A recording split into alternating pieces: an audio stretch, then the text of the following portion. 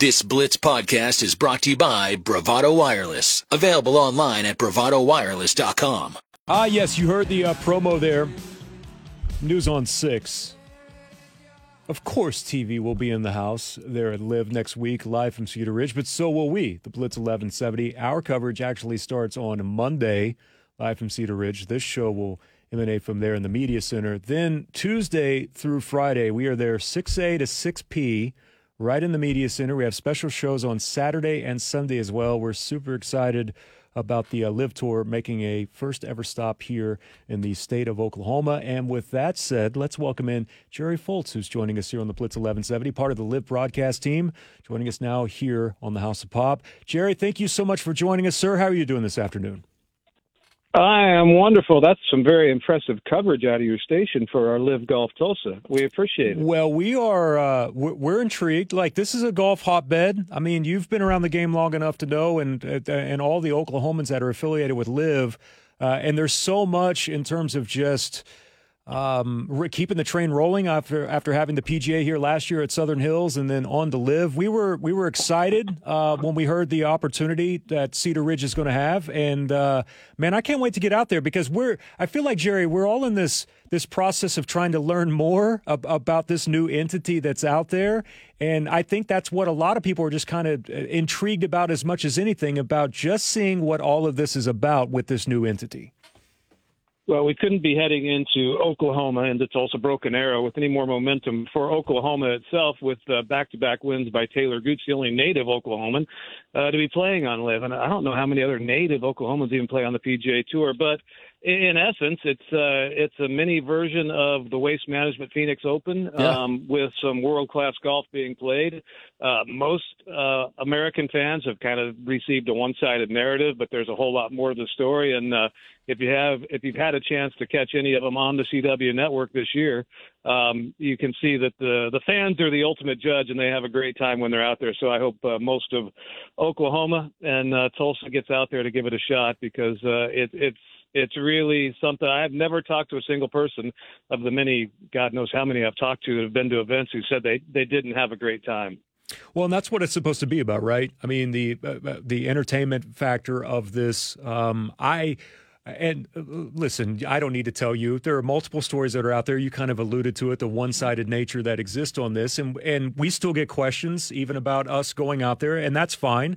But I am one that has always said, listen, I want to be entertained. I want to watch people that are world-class in the world, the best, some of the very best at what they do things that I can't do, and entertain me, and also let me have a good time. Let me enjoy myself. And so far, so good, at least from what we've seen from some of the returns from the people that have been in the stands, that have been fans that have gone to these events.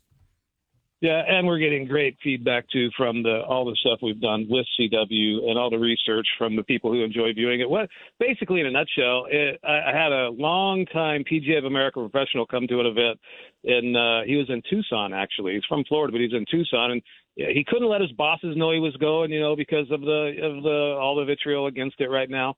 And then he texts me, he goes, "Who said golf can't be fun?" And that's exactly what we try and do from a presentation standpoint on site, and certainly what we try and do from a TV presentation standpoint. And it really is fun. And the numbers are growing each and every week. We had 77,000 people over 3 days in Adelaide, Australia, and they were going absolutely bonkers. And then we went to this tiny little red dot, as it's known, the country of Singapore, the following week, expecting maybe 6,000 people a day. And we were getting 12, 15,000 people a day, most of them walk-ups, in a country at a course where they've held many, many high-level professional golf tournaments and never actually sold tickets. It's always been complimentary, provided by the tournament sponsor, and they were buying them left and right. So we feel like we have momentum, but I also I obviously have a vested interest, but we feel like we have momentum. And like I said, we let the fans decide, and we haven't got any negative feedback from them yet. Well, what's crazy is that even trying to do just general research, the only stories that I find are the ones that tries to paint a particular picture, and almost like I read one today that was about, like more grievances from LIV. I'm like, guys, there's actual golf that's going on that we could also be talking about here. That's a part of it. I'm not saying that you don't have to cover things like that with what's happening right now, obviously with Taylor's situation and exemptions and stuff like that. You can still do that, but there's also a way, right, Jerry, I might be wrong on this, I try to be as fair and balanced as possible, that you can actually talk about the golf that's actually taking place on the course as well, which doesn't seem that there's a whole lot of.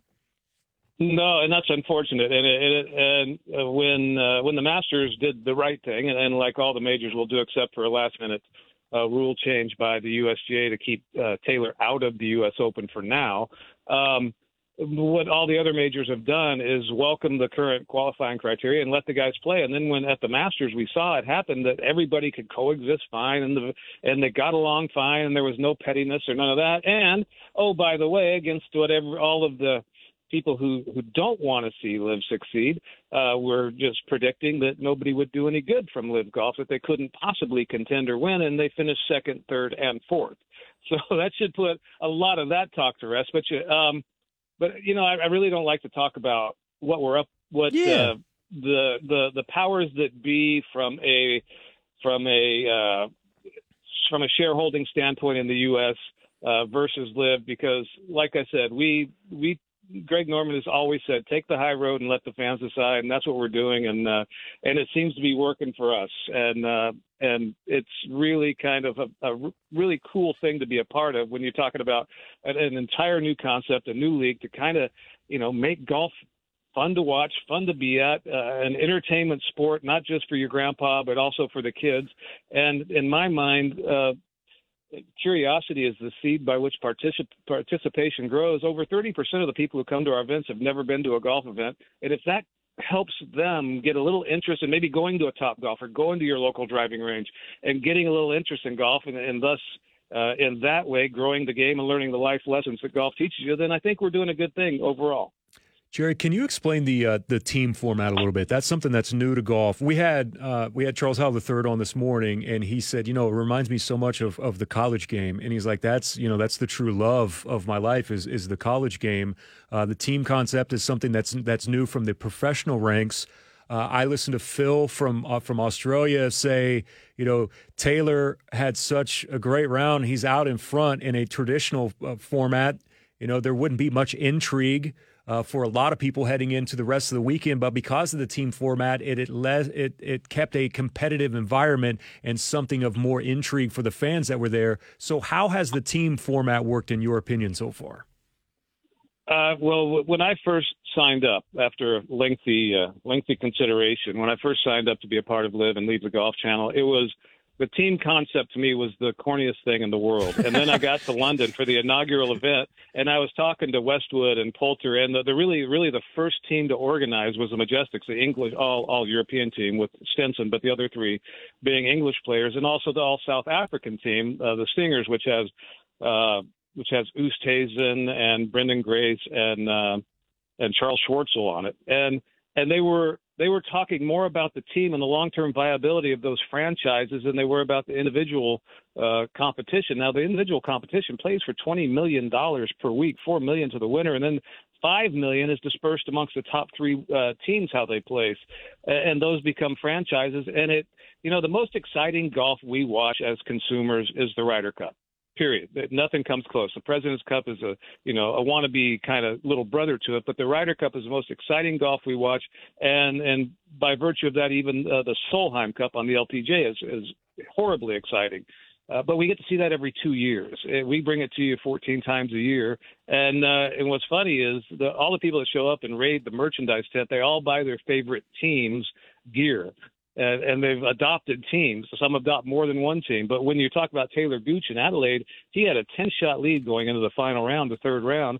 But his range goats, who had never been on the podium before the top three finish, were leading. So the drama was around that until he started backspinning right around the middle of the nine and making it interesting from an individual standpoint. And then they didn't win. Of course, they go on to Singapore the next week. He wins and they win. And the range goats of all the names in the world are selling the most merchandise, and everybody's adopting them. Well, I'm not going to lie, it's a cool logo, right? It incorporates a little pink from Bubba there. I mean, it might be one of my favorite logos. I don't love the name, but the logo's at least pretty sweet, Jerry. I'm not going to lie. Yeah, it is. Well, Bubba is a pretty simple guy, and he owns a driving range up in Baghdad, Pensacola, Florida. And it's, like he said, it's multi-purpose. It could be greatest of all time. It could be for someone who's the worst there ever was, or it could be someone who just spends their whole life on the driving range trying to get better and being the Roy McAvoys of the world. We're talking to Jerry Foltz, commentator for the LIV Tour on the CW Network. Jerry, so who are some of the teams and players that we should be looking out for when they pull up here to Cedar Ridge? The four aces they're the early dynasty. They're our Yankees, if you will. They still lead the team competition, even though they haven't won this year, but they won 5 times last year, including sweeping every single tournament on American soil. And that's led by Dustin Johnson. He has Patrick Reed on the team. Talor Gooch actually played for that team last year, but he doesn't play for it this year. They got Peter Uihlein was the new addition to their team, and he's been playing great. He was leading the individual standings up till last week when Talor won his second straight. So they're always the one that everybody's aiming for. But we have the all-South African team, the Stingers. They're good. Obviously, the Range Goats are pretty awesome. Smash, it's led by Brooks Koepka, has his brother playing for him, Jason Kokrak, and Thomas Peters, a Ryder Cup playing European guy. And there's 5 or 6 that you kind of set themselves apart. But as this evolves in years to come, and as new players are added next year, and we have what's called relegation now to take after English soccer. What is it, Premier League? Mm-hmm. Where the bottom four guys don't get to play next year unless they requalify through what we call I don't even know the name of it, but it's basically our Q school. And so we're going to get at least 4 new guys, and who knows what additions we make from other guys who want to sign and be a part of it, who wouldn't need to go through that process. So the drama as the year winds on is going to be very big in that regard. But the stars are the stars, and unfortunately now, because of all the politics, we only get to see all the biggest stars in the game play together at the 4 majors. But we have what we feel is a lion's share of great players, and certainly the greatest personalities of current form in world-class golf on LIV.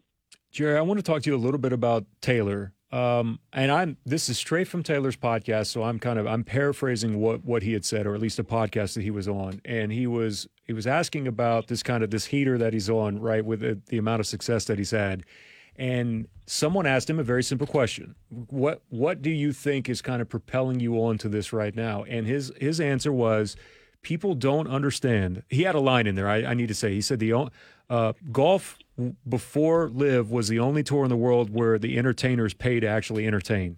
He said that people don't really understand everything that someone like in Talor's position would go through in order to make tournaments each and every single week, the amount of money that went into it. And he said the 10, 11, 12 things I'm having to think about outside of the golf world. He goes, this tour has kind of alleviated a lot of that, whether it's travel, a lot of the stresses that go into it. And he said, for the first time since I turned pro, I actually felt like I was a professional. I'm not having to worry about other things. It's the freedom to just play golf and not be overwhelmed with anything else. And he said that was one of the major catalysts to him playing at the level that he's playing right now. I would love your thoughts on a statement like that from Talor, who's playing the best golf from a professional standpoint that he's ever played. I'll get to the question, to his quote in a second, but for Talor in his current form, I mean, he was always a good player, a really good solid player. Won one time on the PGA Tour at RSM. 31 years old now, and obviously went to Oklahoma State, but he wasn't really highly recruited. And so he self-admittedly, he's kind of been an overachiever every point in his life. And so are we seeing the late blooming birth of a great player, of a superstar, or are we just simply seeing a good player playing great right now? I tend to think it's the former, because he's such a good guy and such an incredibly hard worker, but you never really know. Above all that, he's an incredibly good guy. Mm-hmm. Now, when it comes to feeling like a pro golfer compared to playing on the PGA Tour or any other worldwide tour where you take care of all of the minutia yourself, or you have an agent doing it, but somebody in Talor's position didn't have somebody babysitting him 24/7 like many of the biggest, highest earning superstars do in golf.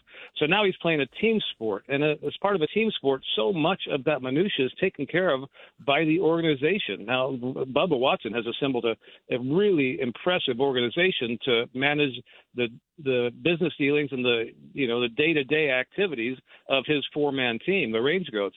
And that takes a lot of the stress off. Also, the league has gone to great lengths to make sure that everything that the guys need, players and caddies both, that they don't they don't have to go looking for, that we can make it available to them. So, they walk out of the hotel, they want to go to dinner. There's a car there for them. It's not, we're not talking rock star treatment, but everything is they're treated as though they are the entertainers. They are the stars. They are the A-listers. They have, they don't have a gold star on each trailer for a dressing room like you do at a Hollywood movie shoot, but they feel a little bit more appreciated for who they are and what they do. And interestingly enough, of course, the PGA Tour has reacted to that and trying to basically stage the same sort of environment for their top stars, but it wasn't going to happen without LIV. So it's really cool to hear Talor say that. And I think when the players on LIV talk to their peers who they're still friends with from the PGA Tour, I haven't heard a single negative comment from a guy saying, no,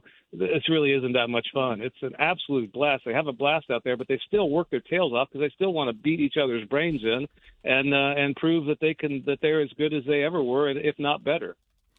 So, Jerry, you're talking about some of the differences from the LIV Tour, from the regular tour, and you mentioned the players can switch teams. You mentioned that Taylor was on the Aces last year, and now he's on the Range Ghosts. Is that something that is going to happen regularly, or is that something that was a one-off? No, well, last year was a beta season. Matter of fact, at our first event, we had a draft. They had 12 guys get up there and draft players. Some were a little prearranged, most weren't. And then a lot of those teams stuck together by and large through the year. But then this year, the teams took on their own identity and they took on their own management of their own teams and a lot of their own financial burden as well. So when Harold Varner III joined Bubba Watson's Range Goats, and he's really, really close friends with Talor, Bubba talked him into a better deal, so to speak, because ultimately the stars, the top name players, the stakeholders in those teams are going to be negotiating for a cut of the team pie.